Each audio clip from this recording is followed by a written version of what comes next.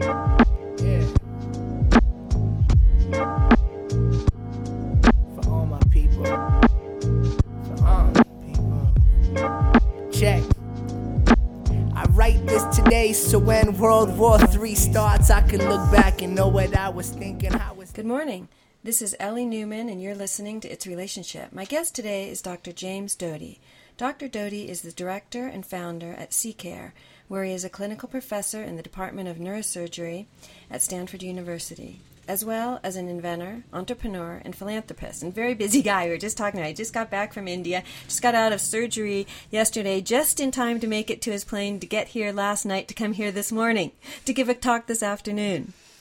As founder of CCARE, Dr. Doty works with both the Stanford Institute for Neuroinnovation and Translational Neurosciences and a variety of scientists from a number of disciplines examining the neural basis for compassion and altruism. Welcome, and thank you for joining me. It's a pleasure to be here.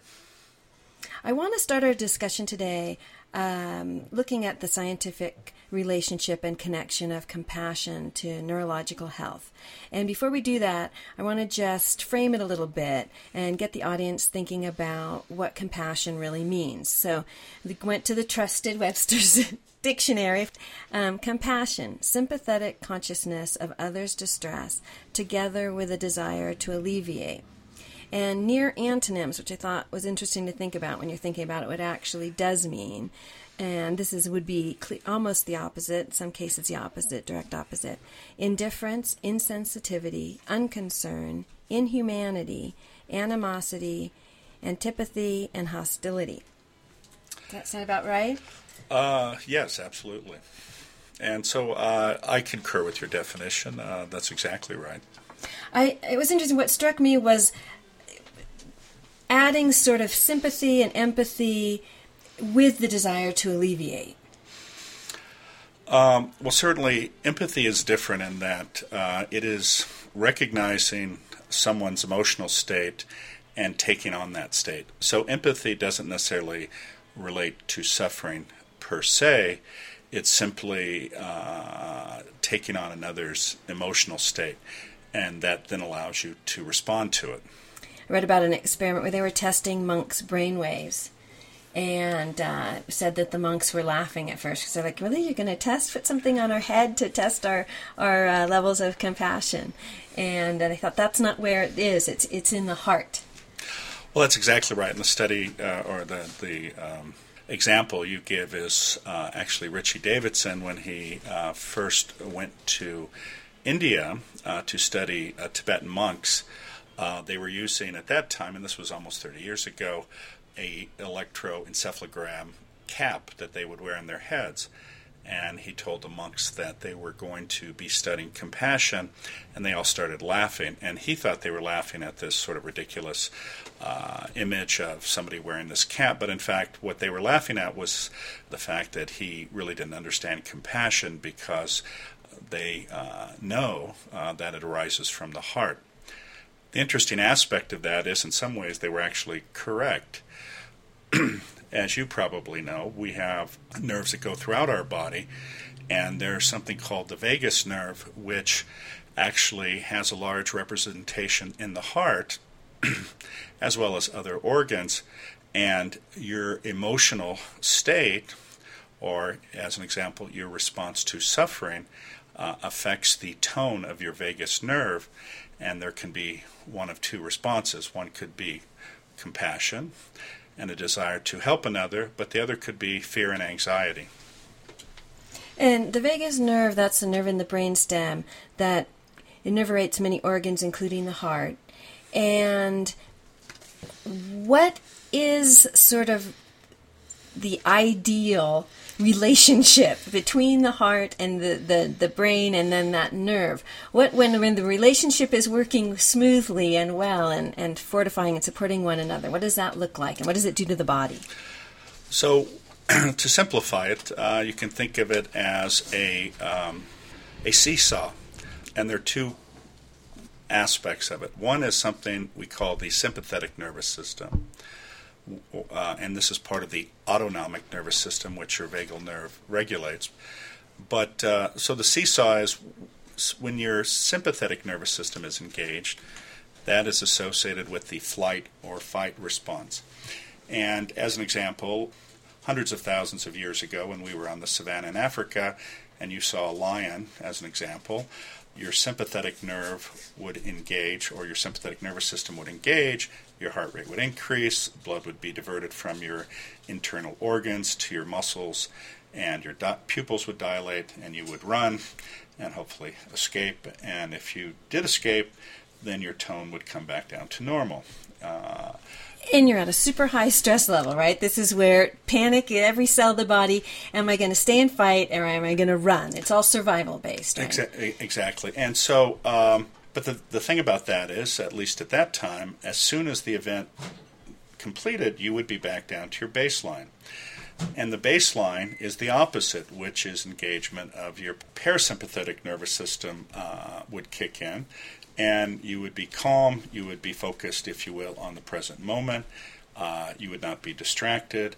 And parasympathetic nervous system is engaged. That is when you connect the best. That's when you're most creative. That's when your peripheral nervous system is working at its best. You have this calmness, lowered blood pressure, and actually a desire and a sense of connection with others. And when you're not focused in the current moment, I mean, it's the typical alternative would be a constant state of worry, right? You're either worrying about the future, you're worried about what happened in the past, and you're creating stress and aggravating the sympathetic is what's aggravating. Yeah, so it's interesting. A study was done a while ago, and remember, we're the most evolved species who has a memory of a past and a perception of a future. And what happens is that the study showed that about 80% of the time people are thinking about one or the other places, but they're not being here. So they have regret and anxiety about what occurred in the past or what has yet to occur, thinking that they can influence the future. And as a result, a lot of them are not connected. And the thing about humans is that we have this ability to abstract think and think about things, as an example, hold them in front of us and live them or in our mind.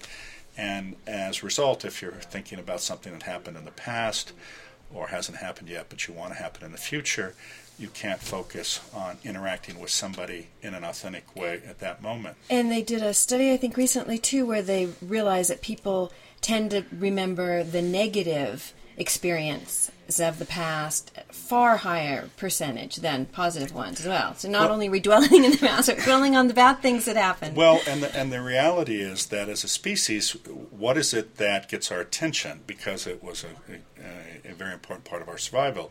It was to respond to threat and danger. So Danger, Will Roger. Exactly. And you watched, what was that, Lost in Space, right? But that's exactly right, because those are the things you had to remember to survive and recognize patterns that would potentially pose a threat. So when you think about, geez, when I went to this place and got beat up, I don't want to go. You don't go there again. Yeah, exactly. Or do it differently. Yes. So let's talk a little bit. There was a 2 weeks study, 2 weeks of compassion training, and it improved the immune function and reduced stress.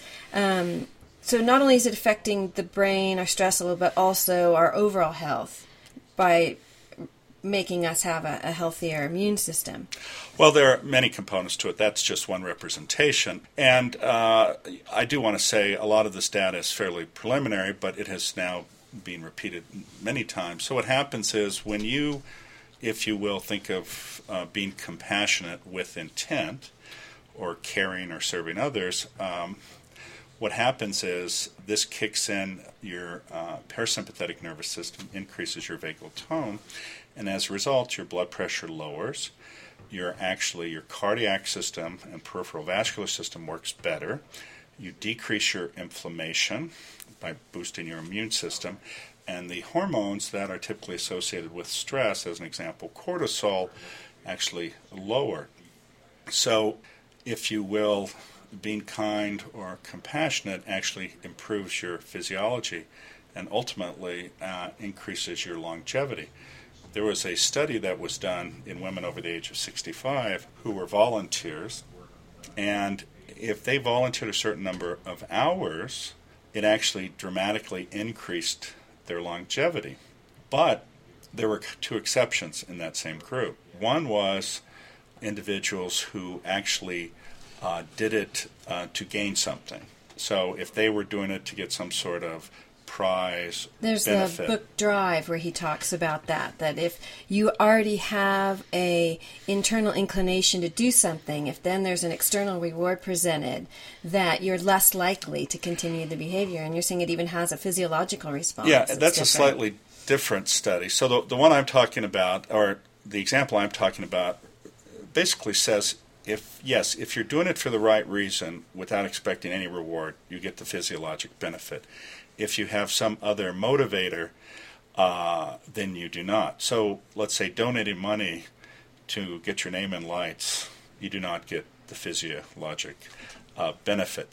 So you have said we have an epidemic of depression, isolation, and loneliness, while the U.S. alone consumes 25% of the world's resources.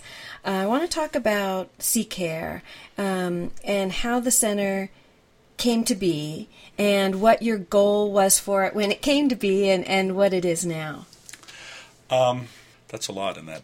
It is. We'll start at the beginning. So how did it come to be? Where did the idea come from? Well, so let's say what the acronym CCARE stands for, which is the Center for Compassion and Altruism Research and Education. And this evolved from something I had started at Stanford called Project Compassion. And what that entailed was me twisting arms, convincing, cajoling scientists in the area of neuroscience and psychology at Stanford to participate in some scientific studies that I was interested in. And I had become interested in this topic because I had personally experienced, from my own background, if you will, suffering. And it astounded me because there were individuals who had means, wealth, position, influence, who could easily help without any cost to them, but did not. Then you see the paradox of people have almost nothing who reach out to you, embrace you, and do anything for you. And it's extraordinary. So I wanted to research this, and I got these colleagues together, and we began some conversations, dialogues, and these research studies. And then one day it popped into my head, wouldn't it be extraordinary if we could get the Dalai Lama to come to Stanford to talk about compassion? Now, I am not a Buddhist. I had no particular interest in the Dalai Lama per se. And to be frank with you, I'm not even sure how or why this popped into my head. But nonetheless. It did. Yes, it did. And so I was able to arrange a meeting with him. And we began this conversation. And immediately, when I had asked him to come to Stanford, he agreed. And, it was overwhelming to me because I didn't even expect that. So it was wonderful. But then we began talking, and our conversation went far beyond the length of what had been scheduled. And then at the end of it, he began this animated dialogue with his translator. Now, you have to remember, the Dalai Lama does speak English quite well, but for complex nuances of English, he has a translator always. And this is an individual who has now been with him a quarter of a century, and is a former monk, and is a confidant and advisor. But anyway, this conversation between them was in Tibetan. And I was sitting there, oh my goodness, did I somehow irritate the Dalai Lama? Although he was smiling the whole time.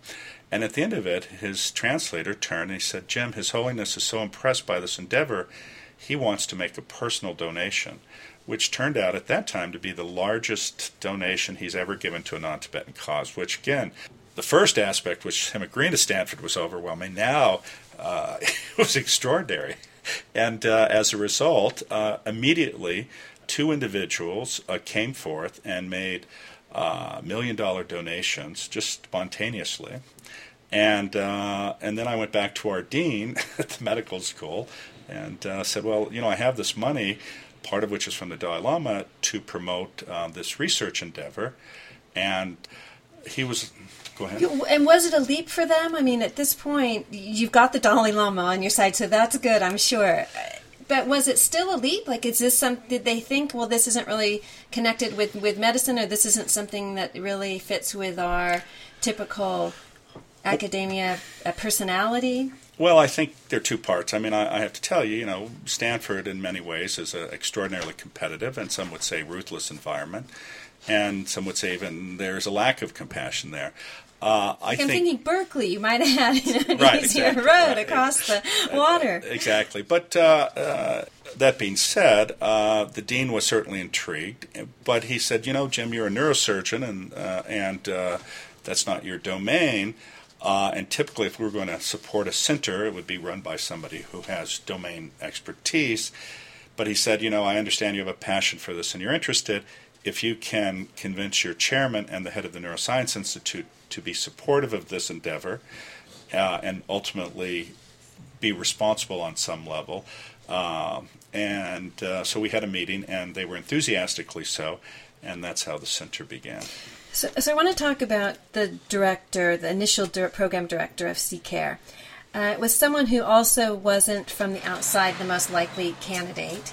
And I wonder why it was important enough to you to get him into that position when clearly you knew you were going to have more opposition selling him because he didn't have the traditional background. You've already, had to cross many barriers and rivers and ropes to get here, to get the center going. So why take this on? Why did that matter? Well, first of all, you have to know a little bit about my own background. I grew up in poverty. Neither of my parents went to college. My father was an alcoholic. My mother was an invalid, chronically depressed, tried to commit suicide numerous times. We were on public assistance. And so the reality is my own trajectory has been somewhat extraordinary. And I have been blessed by people who intervened, if you will, or were there at certain critical periods. And I can tell you a story about that in a few moments. But getting back to then the specific you're asking about, so when I first started the center, it was a center of one. And I realized I needed some help. So I had a conversation with an individual at Google who ultimately has written a book called Search Inside Yourself. But he's a very interesting engineer there named Ming, and he's also known as the Jolly Good Fellow. But anyway, in the first meeting I had with Ming, there was a tall, gangly youth with him with long hair, and we began talking about this domain of compassion and empathy and altruism. And this young man was extraordinary. I mean, I was amazed because he had great interest in this. He had dropped out of college. He had been studying neuroscience. He was now working at Google, and he certainly knew much more about this than I did. And so then, though, in the middle of the conversation, he reveals to me that he's not actually an engineer at Google.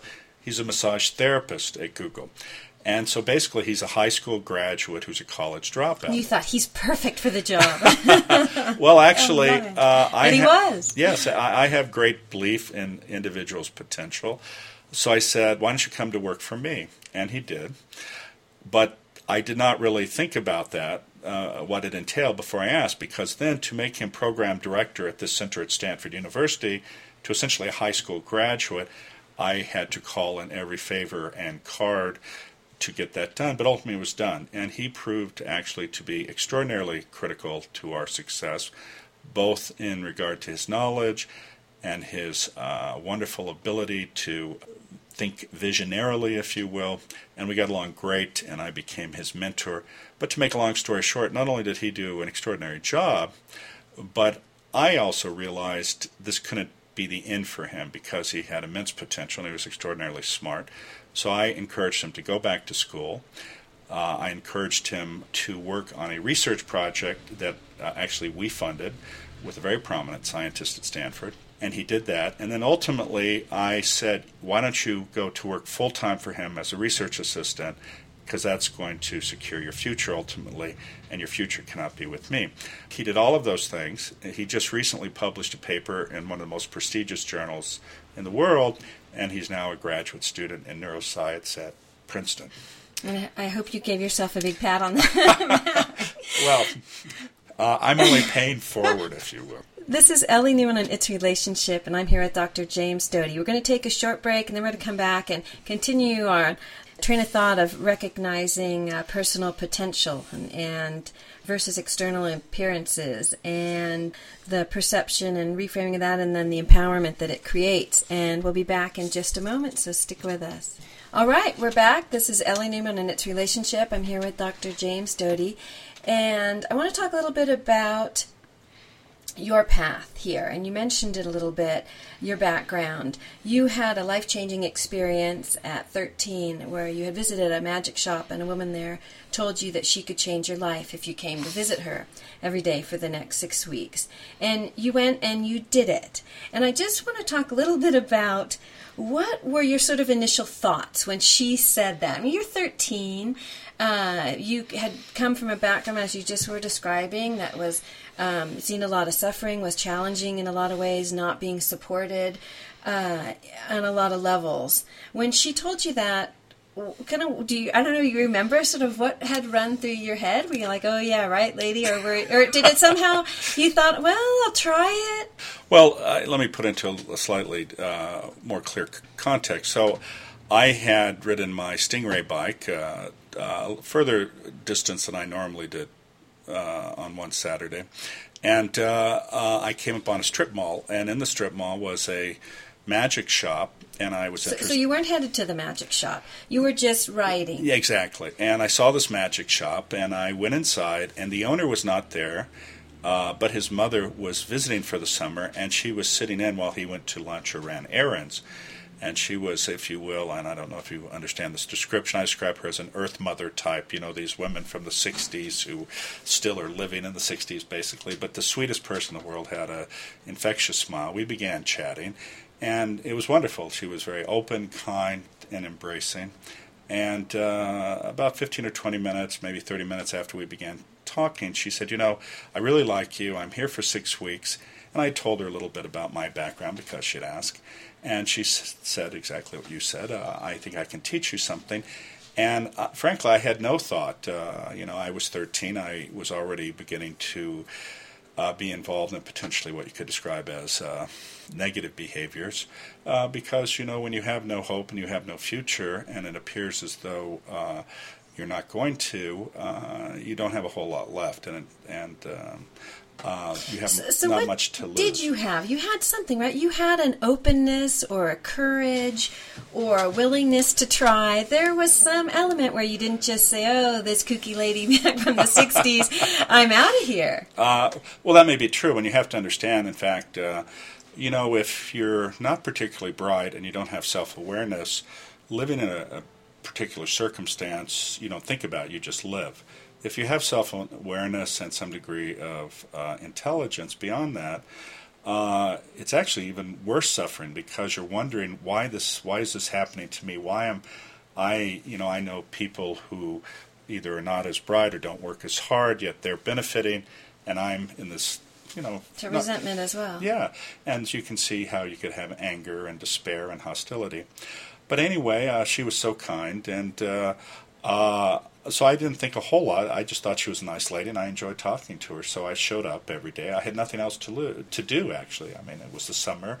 And for 6 weeks, we spent about an hour to an hour and a half together. And she taught me a meditation practice, a mindfulness practice, and a visualization technique, in addition to, if you will, mixed in there, this potpourri of the power of positive thinking and self-hypnosis. And so prior to that, I tell people I was like a leaf being blown by an ill wind. I had no control. I would just be, whatever happened. I was living just by circumstance. And I had no control of it, which is also a horrible position to be in, because it creates anxiety, because you don't know what's going to happen. Are you going to come home and, your father's drunk? Is he arrested? Have you been evicted? So anyway, that interaction with that woman took me from a worldview, and in fact it was, if you will, the first example I had of neuroplasticity. I went from a perception, if you will, or position where I thought I had limited to no possibilities, to suddenly seeing the world as unlimited possibilities. And that event changed completely how I saw the world, to not just be sort of a passenger on this boat that was just going along rudderless, but that I had actually the ability to reach over and start steering the boat. And it had a profound impact on me, and also changed how I saw the world and how I saw people. And it's allowed me to go to medical school, college, become a neurosurgeon, become a successful entrepreneur, and ultimately to do this work, and it's been an extraordinary blessing. And was it something after you left those 6 weeks, was it something you practiced? How did you hold on to that when you were returning to your old environment that had all the same stressors and same circumstances? Well, it's interesting because I had no parental oversight, so I could do whatever I wanted. But I started spending 2 to 3 hours a day actually meditating and visualizing how I wanted to be or how I wanted to see the world. And so it allowed me to not be emotionally responsive to every event. It allowed me not to be pessimistic. It allowed me to look at opportunities a different way. And it gave me this sort of sense of lightness. And what's amazing is, and science has borne this out, if you walk into a room and are engaging, inclusive, open, and kind, it has a profound impact on how others interact with you. Just as each of us can probably think of an example where the opposite type of person walks in a room and everybody it makes everybody nervous and uncomfortable and oftentimes angry. And I suddenly saw this so clearly. So I just changed. Amy Cuddy just did research, and I think she's at Princeton or Harvard, that if you sit in an open, powerful position for just 2 minutes, it completely affects not only the way others see you, but as you were talking earlier, your cortisol level, your hormones, your willingness to take a chance, and your likelihood for success. No, that's absolutely correct. And I'm not sure if I would say power is the right word. I would probably say more a confident position where you're not so much putting out a statement that you're powerful, you're putting out a statement that I'm okay as I am. And so I'm open. Yes. Because when you're feeling vulnerable, you're going to close and protect and not come from your true self. No, exactly. And the sad thing is you see people who have all of these abilities, and in fact, frankly, all people. And it's not so much that there's something wrong with them. A lot of people think there's something wrong with themselves. The reality, this is open to everyone, and everyone is sort of this unique, magical being that's just sitting there. They just haven't seen it yet.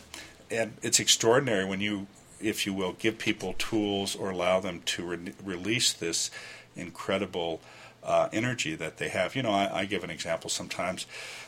You see 2 people and they walk out of a building in the rain, and one person sits there and says, "Damn it, it's raining, you know, my suit's getting wet, I didn't bring my umbrella, I have to walk here, the traffic's going to be horrible, my whole day is ruined, you know, this is just the way it is for me." You see another person walk out and they go, "God, it's warm out, it's raining, rain and water give life to our earth. It feels so good on my body. I'm so happy because now I'm going to go home and I'm going to see the plants blooming, and this is just fantastic." Open their arms and put their head up and get wet. Exactly. But both have lived the same event. Yeah. And it's how you choose to respond to the event. So let's talk a little bit about that. You have achieved, from any external observer's viewpoint, very impressive success on many, many levels in many, many areas. You said it would be perfectly okay not to be in any of these places of success. It isn't what defines your identity. What defines your success and defines who you are is the way you interact with others and the way you recognize similarities in the community or communal journey. What did drive you to strive for your achievements in business and medicine and academia and altruism? Well, I talk about this interaction when I was 13, but it wasn't as if after that I walked away a perfect being. There were many lessons to learn and insights to gain. When you grow up in poverty, you believe, based on what you externally see, and very superficial, I must say, that happiness is manifested by control and wealth, because typically most of us see that people who have large amounts of money get to do what they want, and geez, wouldn't it be great to live in a big house and have all the food you want and drive expensive cars and travel here and there. And that's what I thought I wanted. So these tools this woman gave me allowed me to go on that journey. And I ended up, as you pointed out, not only becoming a neurosurgeon, but I became a very successful entrepreneur worth tens and tens of millions of dollars. And so why medicine? I'm going to backtrack you up just a little bit so we can see kind of the whole path. You went to UCI and started your undergraduate degree, which you then somehow didn't finish and went to Tulane to get your medical degree and went back to UCI and finished it, or they gave you one, and then you went on to continue. So, so why medicine, and what did that route kind of look like? Sure. Well, to sort of respond to that, first of all, when I was in fourth grade, there was a doctor who came to my class. He was a family practice doctor, and he so impressed me because of his kindness.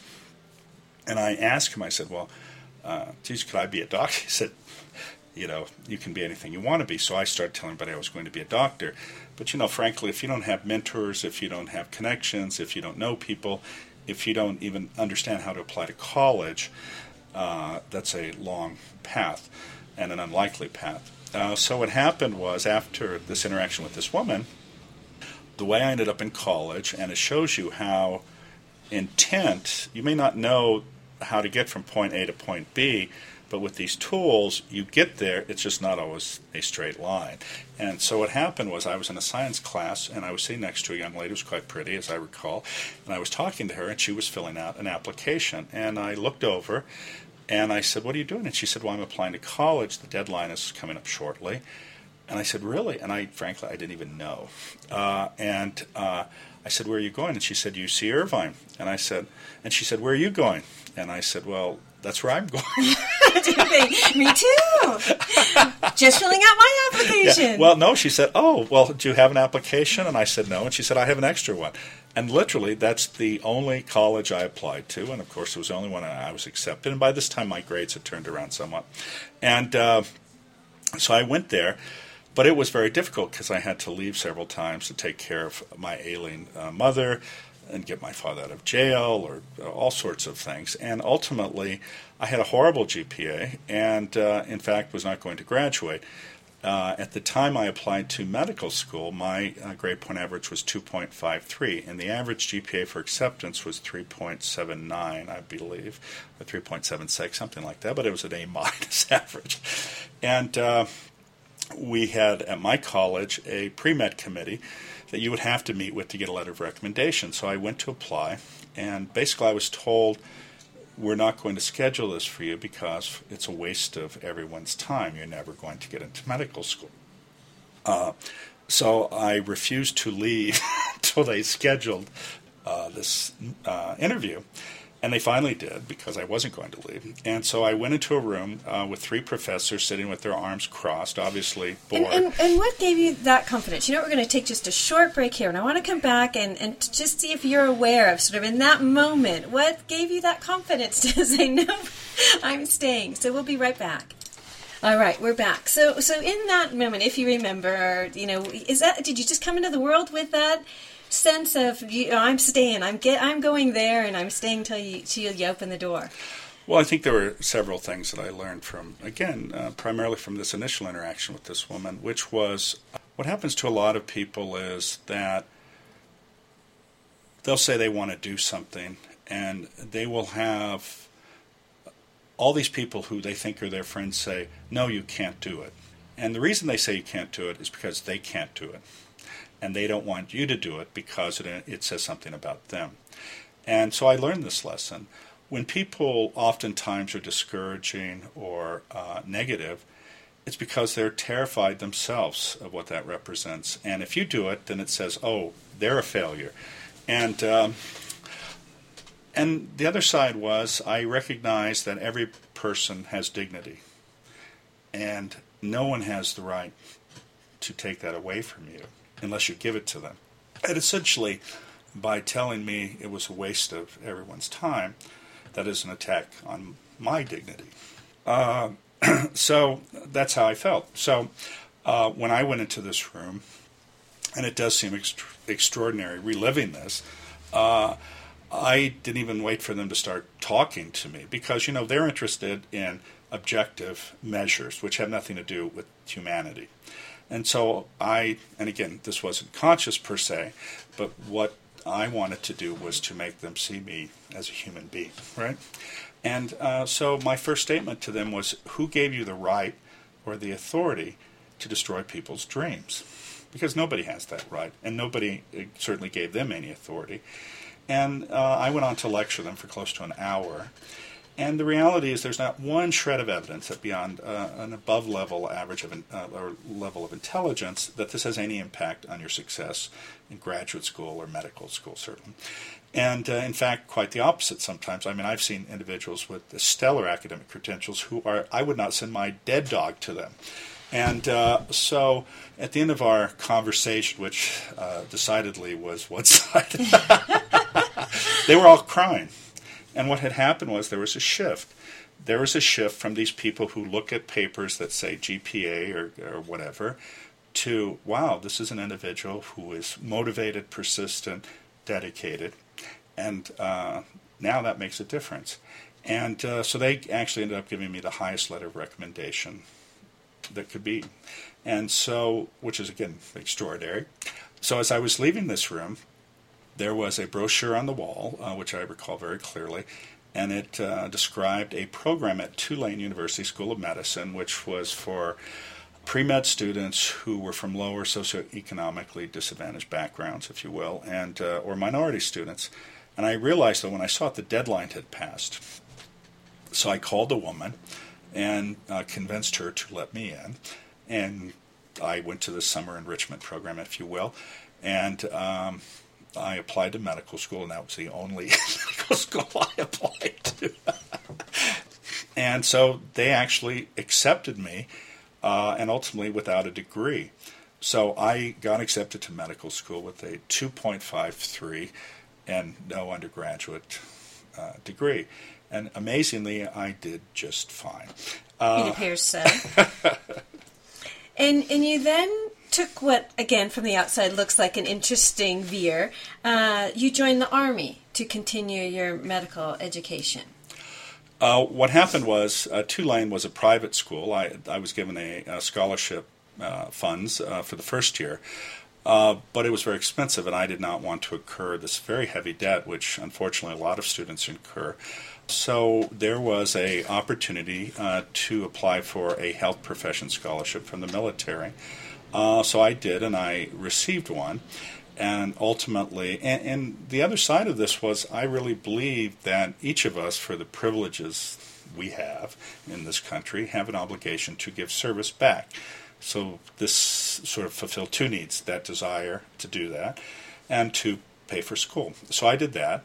And interestingly enough, I was told that I could not get into neurosurgery because it was hyper-competitive. The Army trained one neurosurgeon a year, and in fact there was a 3-year wait. That's just what you needed to be told to become a neurosurgeon. I'm seeing a trend here. Yes. So, and I didn't do it because I just wanted to do something that was perceived as very difficult. I actually very much liked it after I was exposed to it.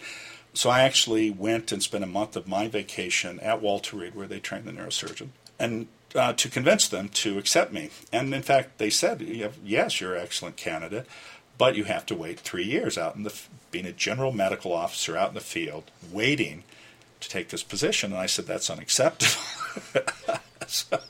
So the chairman of the department said, well, maybe unacceptable, but that's reality. But what amazingly happened was the individual who was slotted for that position had some issues ultimately, and that position became open, so they gave it to me.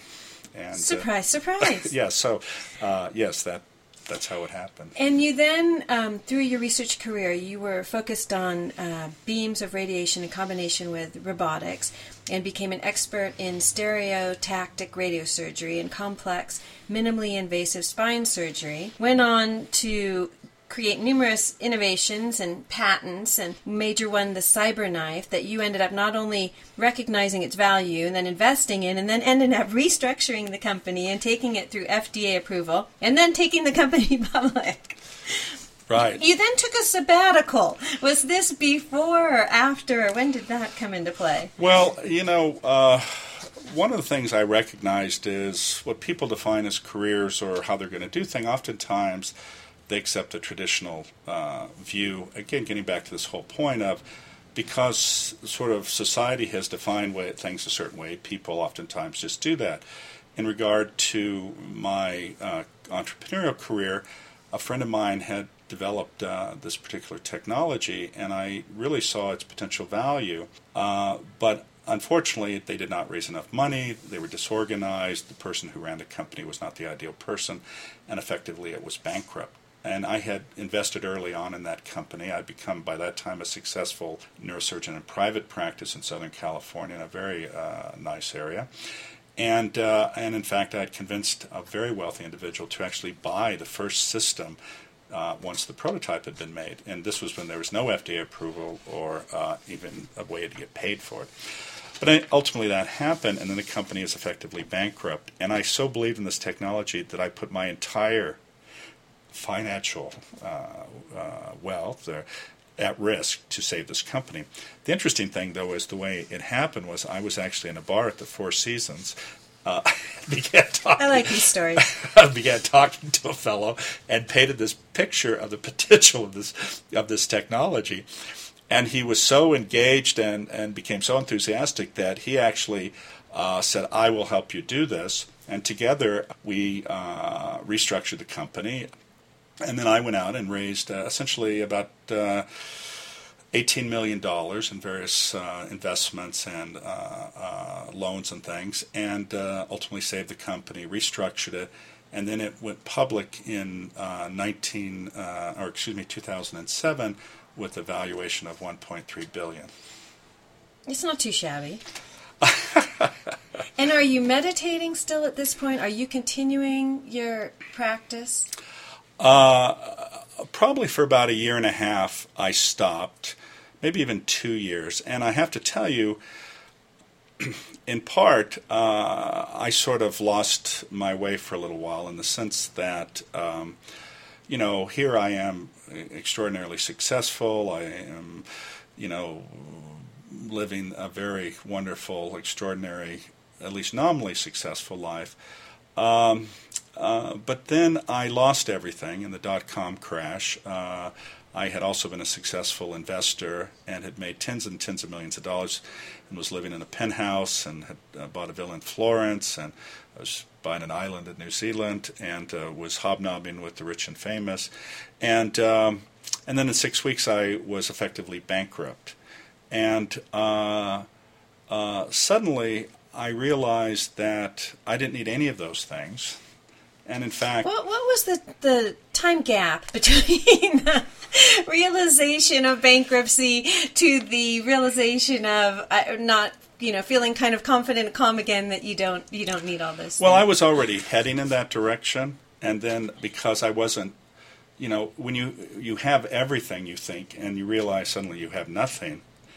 You take stock? Yeah, absolutely. Because, hanging around with superficial people who talk about, their interest is which Ferrari I'm going to buy, or where am I going to hang out with, what supermodel or whatever I'm going to date. It actually was a completely empty experience, and I realized that. And that's not to say you cannot be in those places and enjoy them, but I wasn't getting what I needed on a deeper level.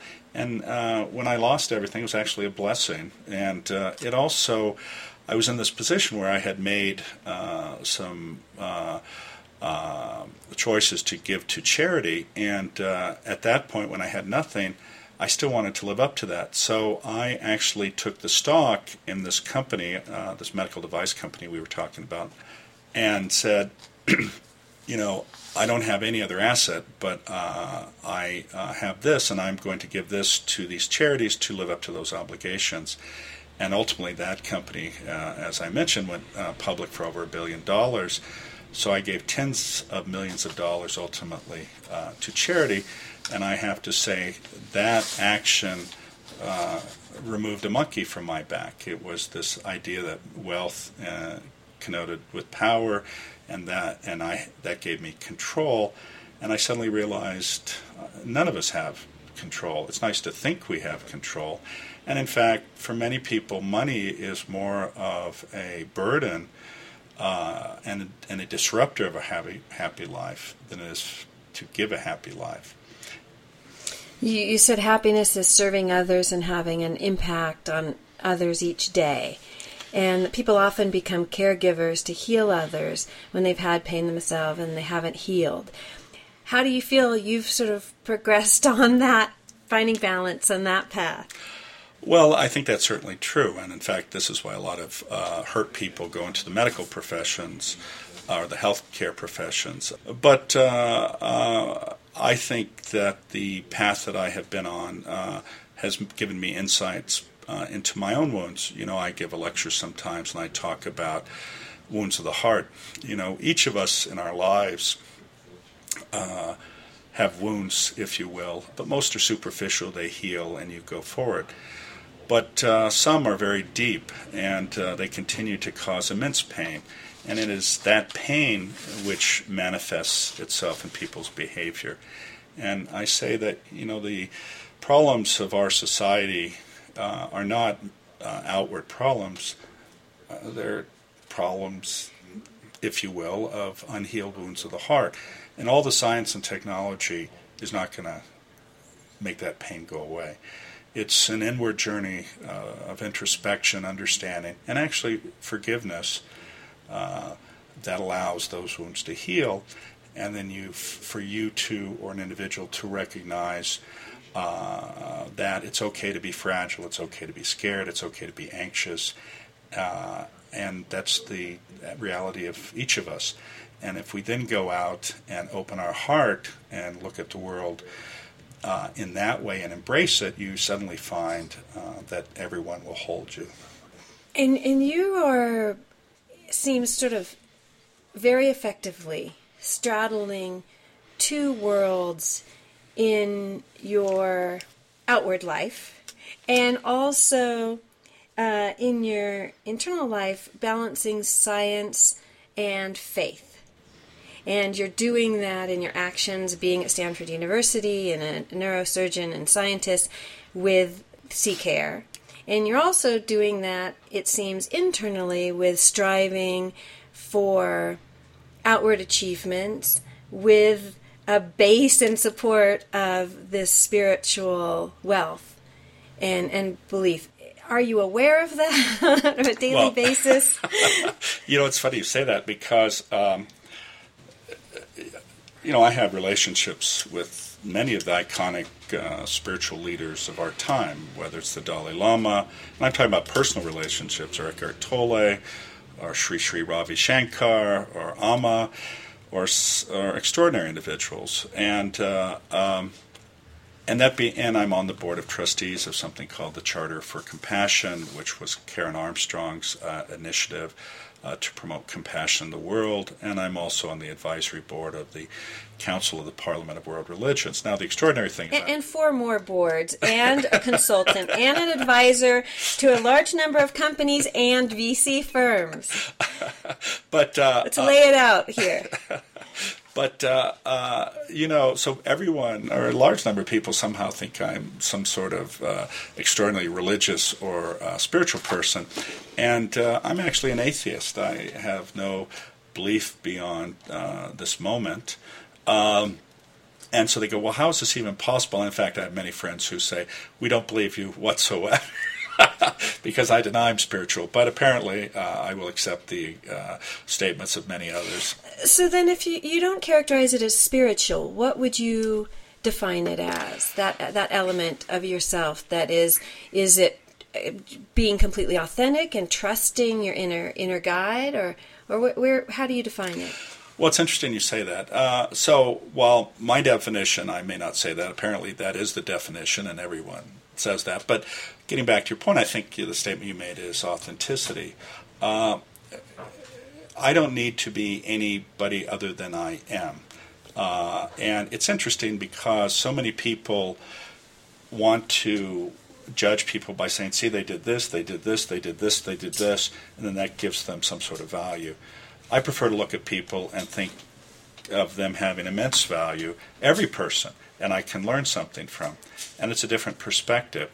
The fact that I've done these accomplishments, honestly, is meaningless to me in terms of who I am, but it serves for me, if you will, proceed on my path because it gives me certain access and a perception by others that allow me to do my work. Because I have learned some of the deepest lessons as a human being from some of the most extraordinary people who many people not give a second thought of.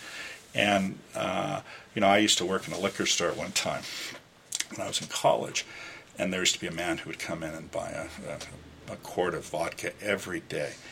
And, I, of course, and especially with my father who was an alcoholic and I had issues related to that, I judged this person as being nothing and I was sort of rude to him. And finally, at one point, he called me on it. And then he lectured me for about 15 or 20 minutes. And again, it gets back in some ways to that conversation I had with this pre-med committee. He asked me what right I had to judge him when I know nothing about him. And then he proceeded to tell me how his wife died of cancer. So,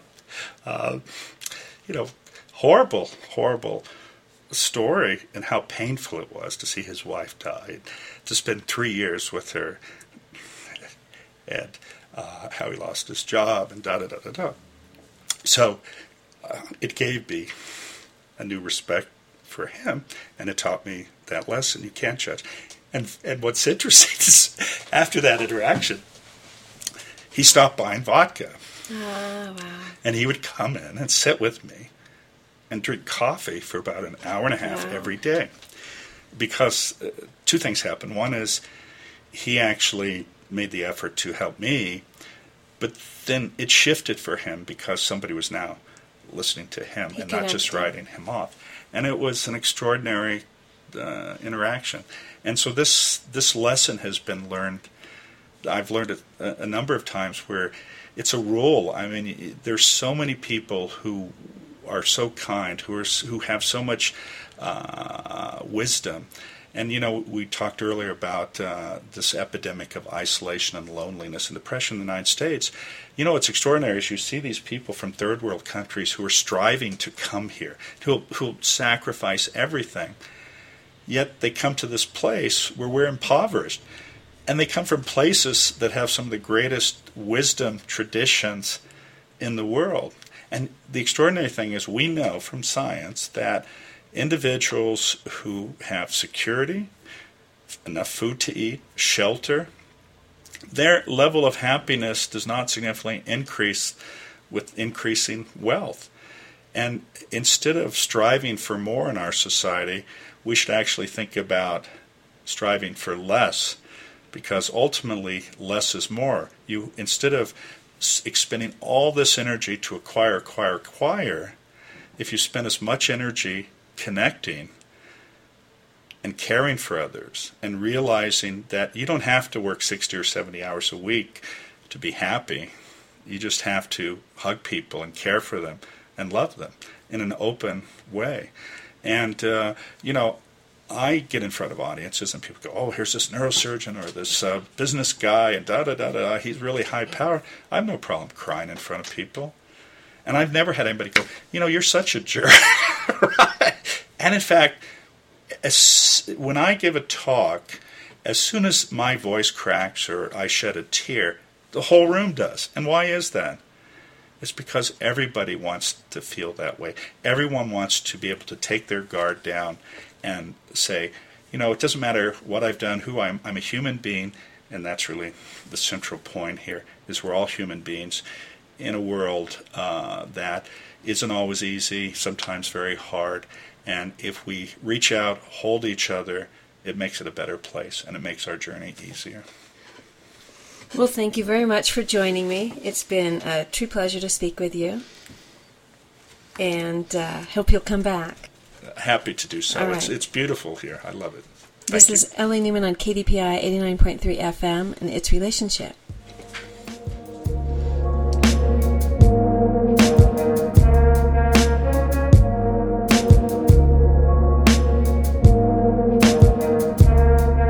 I run over cement walkways, paved over souls, bearing in depths of my steps, left upon these skulls.